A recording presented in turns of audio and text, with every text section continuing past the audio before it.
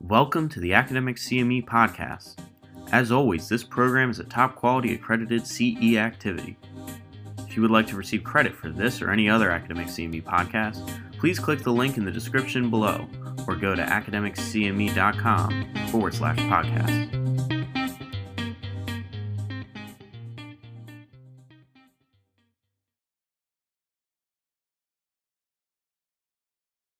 Welcome to this continuing education program entitled Scientific Updates to Improve Outcomes in Patients with Alzheimer's Disease, Strategies to Care for Alzheimer's Patients During COVID-19.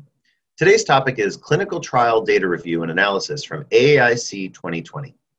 This activity is supported by an independent educational grant from Biogen and is provided by Academic CME. My name is Dr. Richard Isaacson. I'm director of the Alzheimer's Prevention Clinic at Weill Cornell Medicine and New York Presbyterian. I'm an associate professor of neurology and assistant dean of faculty. It gives me great pleasure today. I'm joined by my colleague and friend, Dr. Marwan Sabbagh. He is the Camille and Larry Ruvo Endowed Chair for Brain Health.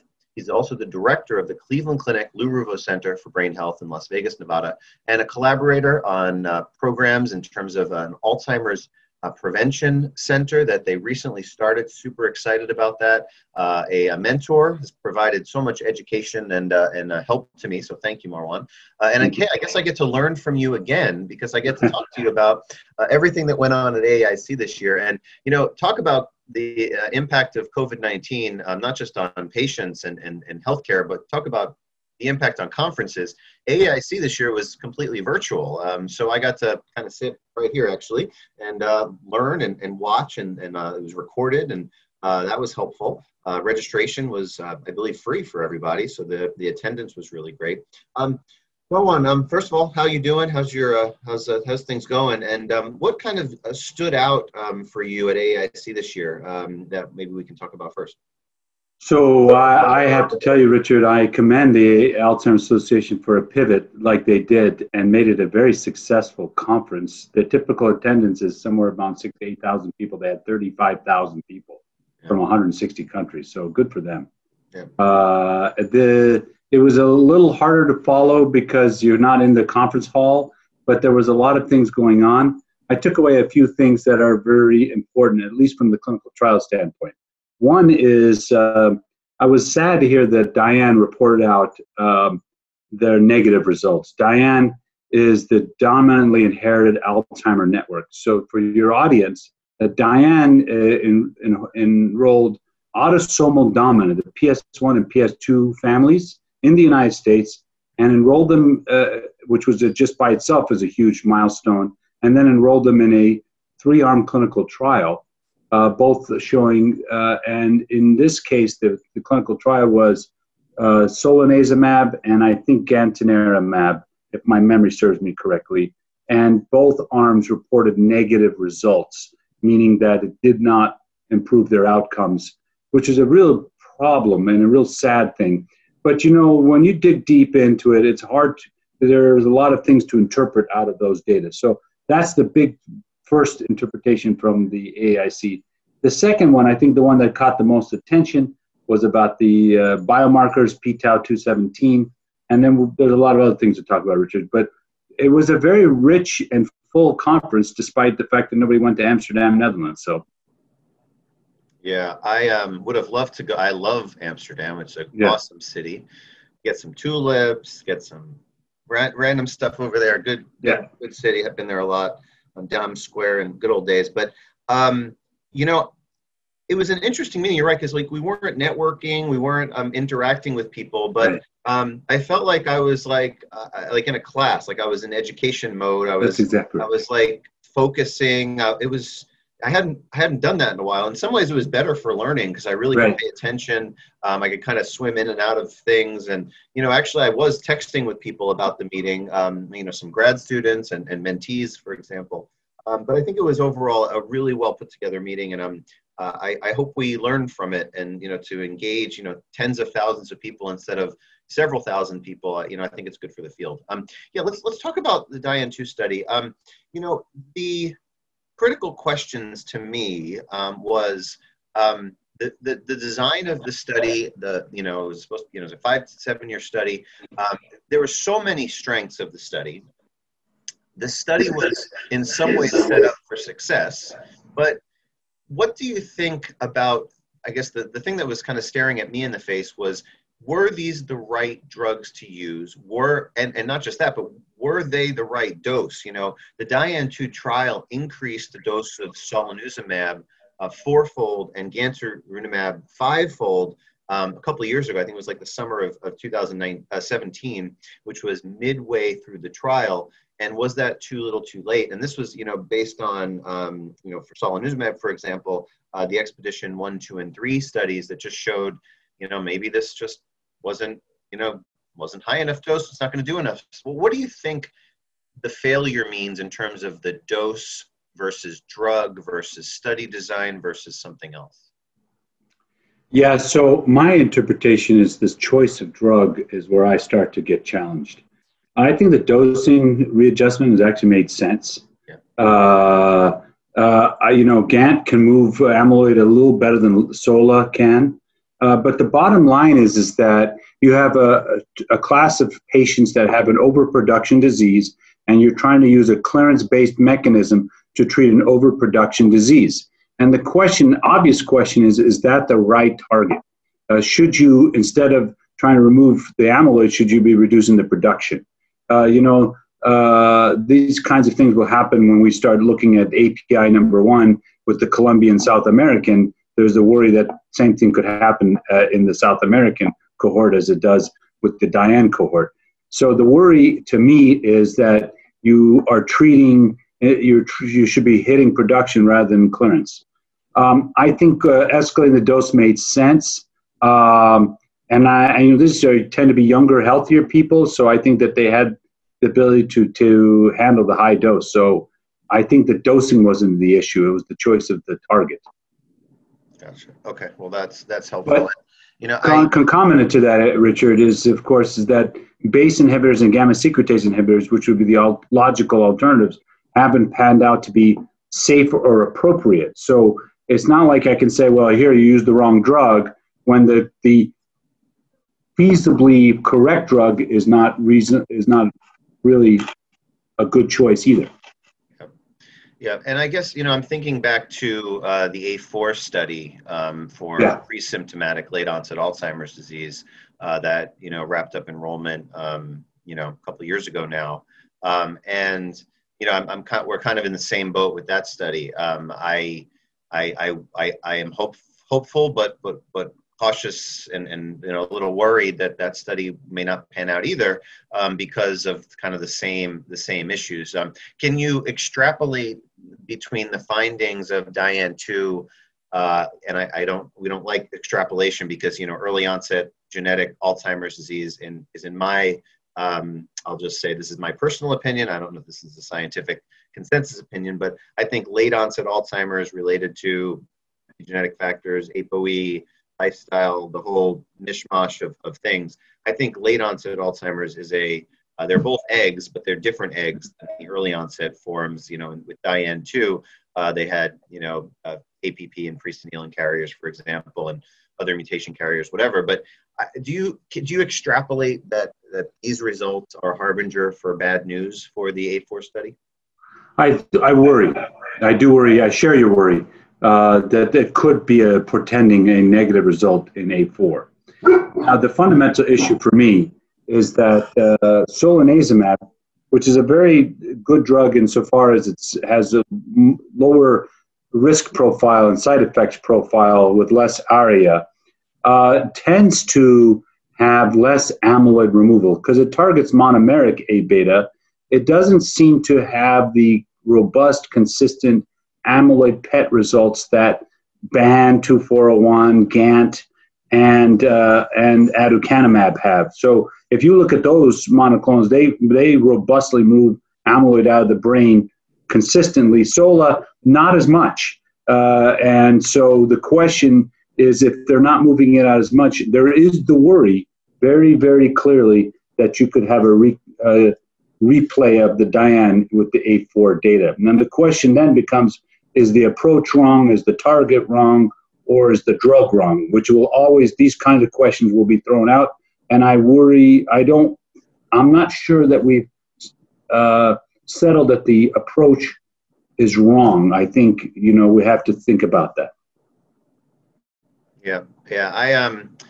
I'm disappointed, but also not exactly surprised. And I just hope that, whether it's through secondary outcome measures and more biomarker results that we get later, or whatever it is that, obviously we have to continue to learn from, and keep plugging away. And we'll see what the current studies that are either, before the FDA now, or the ongoing studies that still need to be completed. I hope that those avenues are just a little bit more successful too. Yep. So let's switch gears a little bit. Let's talk about one of the bigger news topics from the meeting, the p-tau217 biomarker. And when I see headlines that in Alzheimer's that say game changer and all these things, I don't want to say I've been jaded, but I'm cautious, again, somewhat skeptical. But honestly, this biomarker has tremendous potential for early recognition that this person is at really high risk. Now, in our practice, I think you and I practice a little bit differently. And we have, two of the very few Alzheimer's prevention clinical research centers in the country, or really the world. And we look at the disease in a different way, where we look at the variety of risk factors, from historical risk factors, medical history, family history. We look at genetics.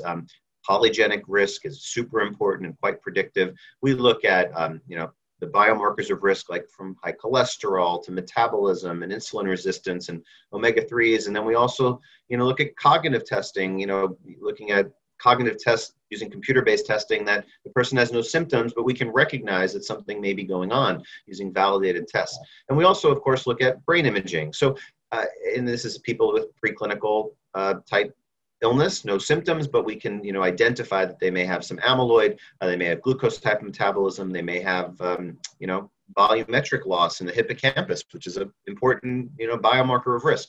So certain specialized centers can get a pretty reasonable sense of risk and trajectory using this entire, mishmash of tests. But there are mishmash of tests. They're costly. They're they're hard to do. They're hard to interpret. Need some familiarity with them. How do you think the p-tau217 blood biomarker, say it hits commercial availability in 2 years from now? Excuse me. Do you think this is a game changer? Do you think how will this biomarker impact clinical care? And do you think will it be utilized on a broad scale? So a lot to say here, and I think it's an important moment in the field, an important opportunity. So I'm going to break it into the use in clinical practice before I use it in the prevention paradigm. In clinical practice, what we want are plasma biomarkers, p-tau217, p-tau181, amyloid A-beta 42:40 ratio. There's even a talk about a 42 to tau ratio. The bottom line is that the negative predictive value is where we're going to be. I look at the p-217 and p-181 as a PSA in a man or a hemoglobin A1C in a diabetic. If your value is normal, you do not have the target pathology, and that will exclude your evaluation from moving to the next step. But if it's positive, then I think you'll escalate. So when it comes to the symptom class, I believe right when we're doing our B12 and TSH, we're going to draw a plasma biomarker. And if they have abnormalities, then we'll advance them to a PET scan, CSF test, etc. And if they don't, we'll say, hey, you know what? We're not sure this is Alzheimer's disease, and therefore we're not going to advance it along. So I think the negative predictive value is where these tests are going to start. And so I think they will be very early into our clinical practice. And I will be an early adopter for sure, because I've already started using it. There's one vendor already promoting a 42:40 ratio.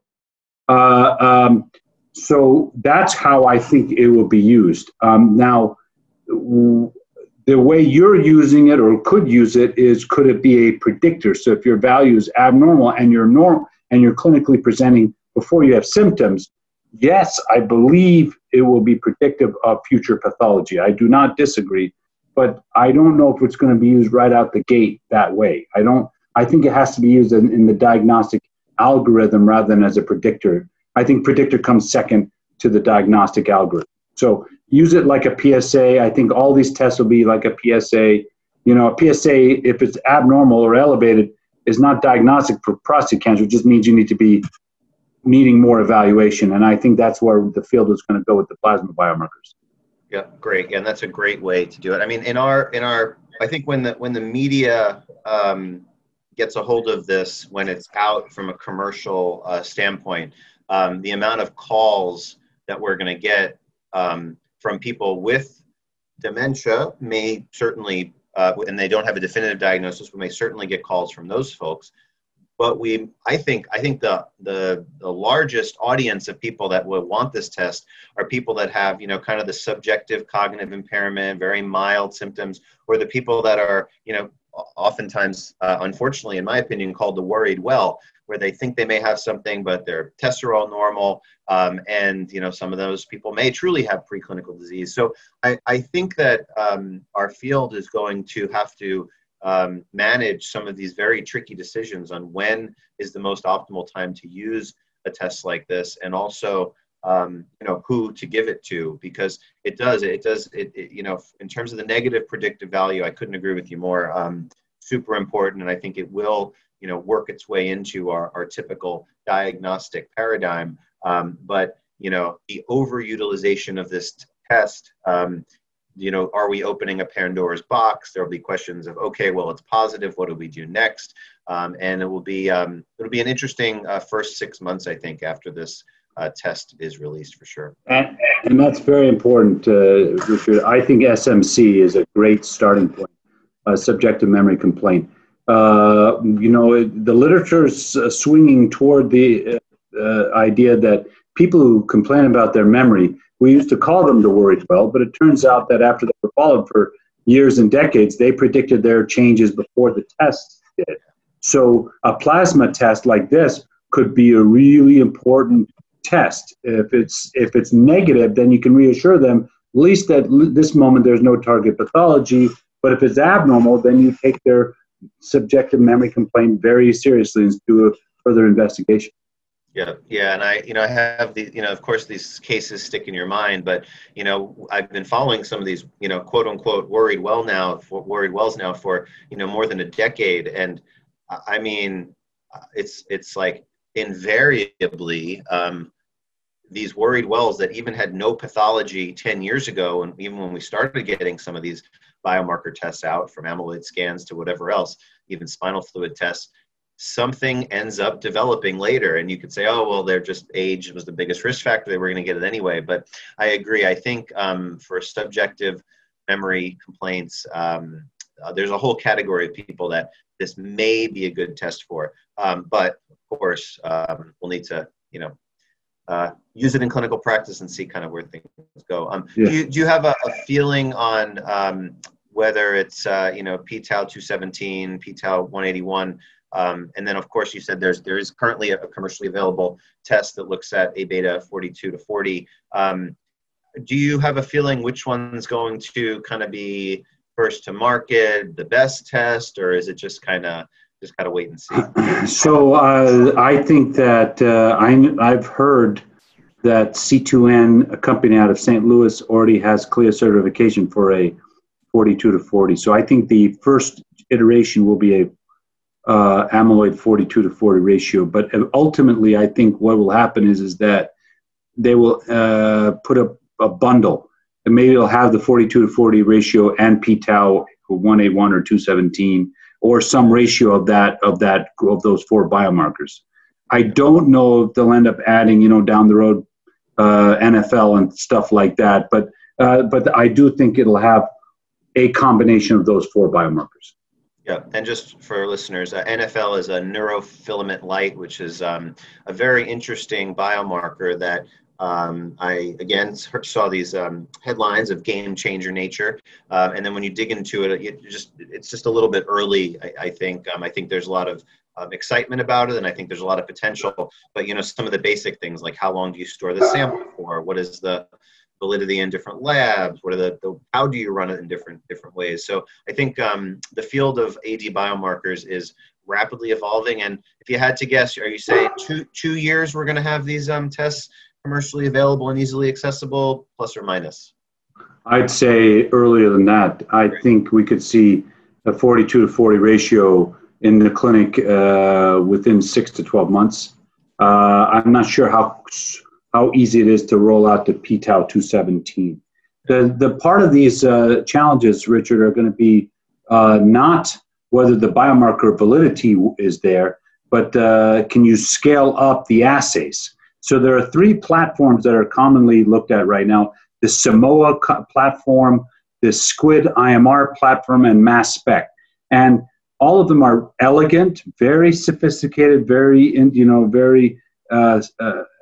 capable of detecting target biomarkers. But the question then is, can you scale them up to run hundreds or thousands of tests a day, and what's the turnaround? And I'm not sure the field is quite ready for that scale yet. So we'll see.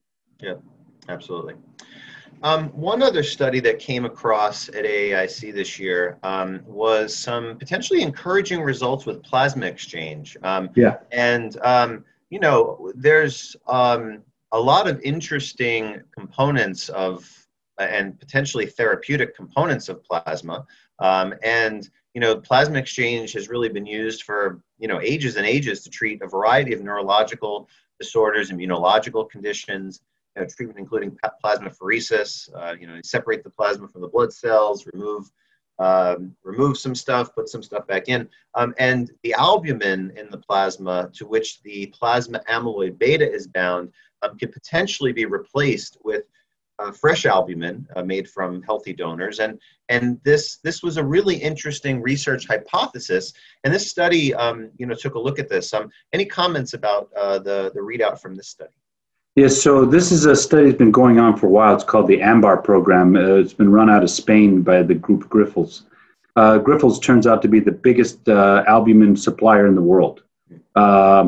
And I was trying to ask them, so how do you protect this? What's proprietary about it? And they have nothing to protect because they can't. You could use any off-the-shelf albumin, but the idea is that you do a plasma exchange and replace it with fresh albumin.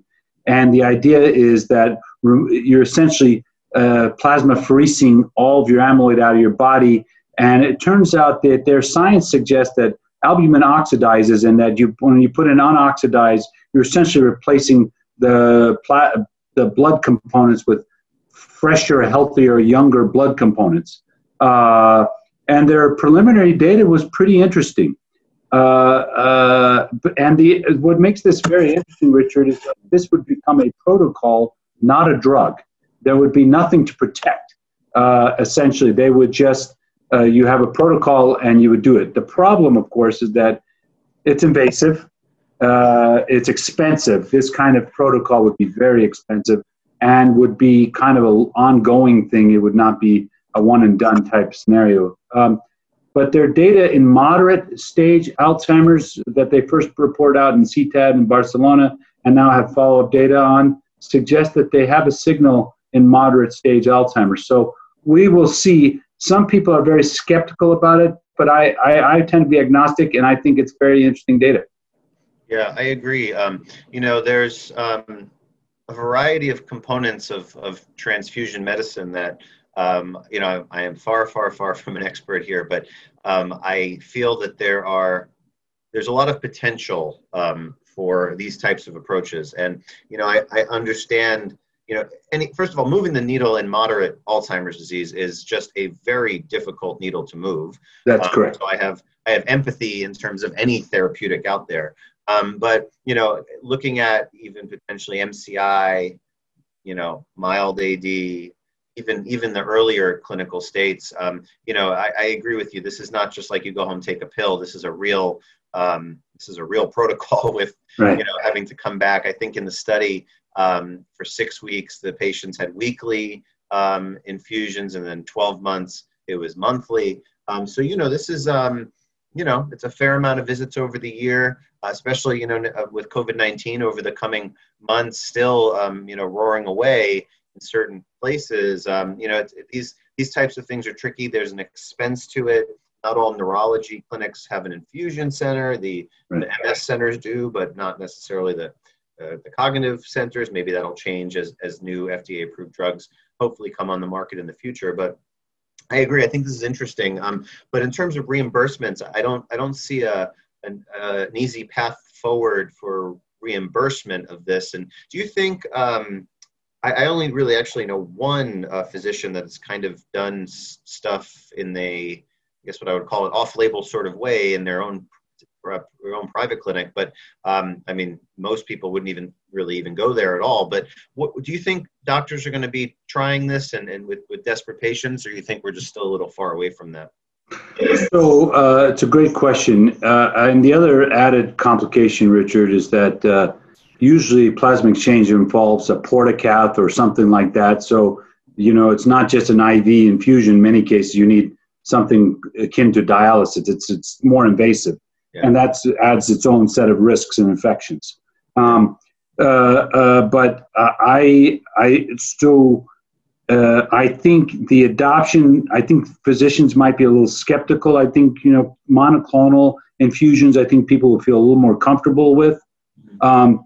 We're all trained as neurologists to give plasma exchange for things like Guillain-Barré, but that's an acuity issue, right? So these are patients coming in with an acute neurological illness and getting an acute treatment for an acute neurological illness. In order for physicians to believe it, they have to buy into the idea that you would do it in a way that is not treating an acute illness, but a chronic illness. And I suspect that there might be some use, but I don't know if it's going to be widespread because of if physicians are reluctant to give lumbar punctures for Alzheimer's, right? They'll do a lumbar puncture for MS and meningitis, but they're reluctant to do a lumbar puncture for Alzheimer's. Wouldn't they be a little bit reluctant to do a very invasive and very expensive procedure? Yeah, exactly. Yeah, my thoughts exactly. Okay, so transitioning a little bit, there was a lot, as usual, a few years ago, that was the first time I think they even had like a prevention, risk reduction theme at AAIC, and that's exciting. But this year there was again a kind of an onslaught of data out there. There was the one which was a little maybe tricky to pin down a mechanism, but people that got influenza vaccination and pneumococcal vaccines had a reduced AD incidence, and even with pneumococcal vaccine, they actually had there was specific genes, not having a specific TOM40 gene actually increased the likelihood that it would work. So that's interesting. But really going, in terms of the modifiable risk factors and looking at risk factors for Alzheimer's disease and dementia, looking at it from the whole life spectrum, the life course spectrum, early life, midlife, and late life. And the number of studies that have come out, the number of risk factors identified, there was a lot of new work that came out with sleep, not just about total numbers of sleep, but sleep traits, sleep quality. We're really getting to the point in terms of risk reduction where we can fine tune our understanding of why a person may be on the road to Alzheimer's disease. And then if we can figure that out, we can hopefully try to get them off that road. And honestly, this probably needs to be starting maybe from the womb even, or even before that. Even the food a pregnant mother eats affects the cognitive outcomes of their babies later. So, I think Alzheimer's and cognition is truly life course. What were some of the key findings that you saw from a risk factor standpoint that caught your eye? Yeah, and your opening remarks here are exactly on point, Richard. We have looked at Alzheimer's disease as a age-targeted, age-related condition. But we are now starting to realize that, when you come into the clinic with the symptoms of Alzheimer's dementia, you've had pathology accumulating in your brain for 20 years or more. And now we're starting to realize that the lifetime risks might be even preceding those accumulation of amyloid pathology. So the latest data suggests that morbid obesity or obesity early in life, we're not talking middle age, okay? The data on obesity and risk factor for Alzheimer's, obesity and other health conditions and later life Alzheimer's was established a few years ago, but they've now moved the clock even earlier into young life, suggesting that obesity and morbid obesity were risk factors for Alzheimer's later on in life. So that's a big deal. And then they also talked about the quality of education. We've always felt like high education was protective in a way, and they went back and traced the fact that the quantity and quality of education early in life had influence on risk and outcomes later in life. So what we're now starting to say is that if this is a lifetime issue and not an end of life issue or later in life issue. Yeah, and when I started that crazy Alzheimer's prevention clinic back in 2013, heck, I'm still getting tomatoes thrown at me. I was getting tomatoes in garbage cans thrown at me back then. But our initial age of entry was 40. And then I had this very nice, charismatic, nice guy, this 32-year-old guy. I was taking care of his mom, and he said, "Can I come in?" And I said, "Okay, we got to change our IRB." Okay, fine. He comes in. And then we had a 29-year-old, and now we see patients 25 and up. And it's funny, I had a pediatrician reach out to me about someone in their teens. They were concerned their mom had Alzheimer's. Should teenagers be doing something? And I feel like now that the evidence has truly come around, I believe that the earlier we intervene, the better we can do. And then when it comes down to obesity, for example, there's sex differences. So in women, for example, abdominal obesity, not just understanding what a person's weight is, but doing weight to not just weight and height and BMI, but truly looking at waist to hip circumference, for example. Is your belly size larger now than it was in high school or college? And if you have abdominal obesity, women are 39% more likely to develop dementia later. I mean, those numbers are striking. So getting down into the devil is in the details with this, and understanding, for example, social determinants of health. That one study showed that, honestly, the quality of the school, like what the schools were ranked in the state rankings and whatnot. I mean, that's fascinating. I'd never really, seen something like that before. So I think it opens up an avenue, and, some of the work, we've recently done is trying to get education out there for high school age kids and college kids. And we did a study just published in Neurology about educating high school and college students about brain health, and that you could actually learn about brain health early on. So hopefully one of these days in health class, people aren't just learning about, how bad smoking is and how bad, heart disease is, but, that brain health is just a part of the conversation, and hopefully it, moves the needle on risk later, because the Lancet 2020 Commission just came out, and now it's up to 40% of Alzheimer's cases can be attributed to modifiable risk factors. I mean, hey, if we can, through modifiable risk, get rid of 40% of cases, that's just, that's just tremendous on our healthcare system and quality of life. Yeah, it's astounding. Yeah. What did you think about some of the sleep data that came out with risk? And we can wrap up here, but there was some interesting data about sleep, and not just, again, a total duration of sleep, but the quality and things like that. Any comments about sleep? Yeah, so there's a growing literature about Alzheimer's and sleep risk. Quality of sleep, we know mechanistically that the Alzheimer's is that amyloid turnover is influenced by the quality of sleep. So the AAIC data on sleep clearly augments a growing body of literature about the fact that sleep quality, sleep quantity matters. Basically, too much sleep and not enough sleep, and there is a kind of a sweet spot of how much sleep you should have and how quality of sleep should be had. But those, the advantage, of course, Richard, is that itself becomes a modifiable risk factor. Yeah. And so I think that it adds to what we've already known, but it strengthens it as well. Yeah, absolutely. And getting this objective data, all of our patients, we recommend these sleep trackers, whether it's a wrist tracker or a ring or whatever du jour the person would prefer.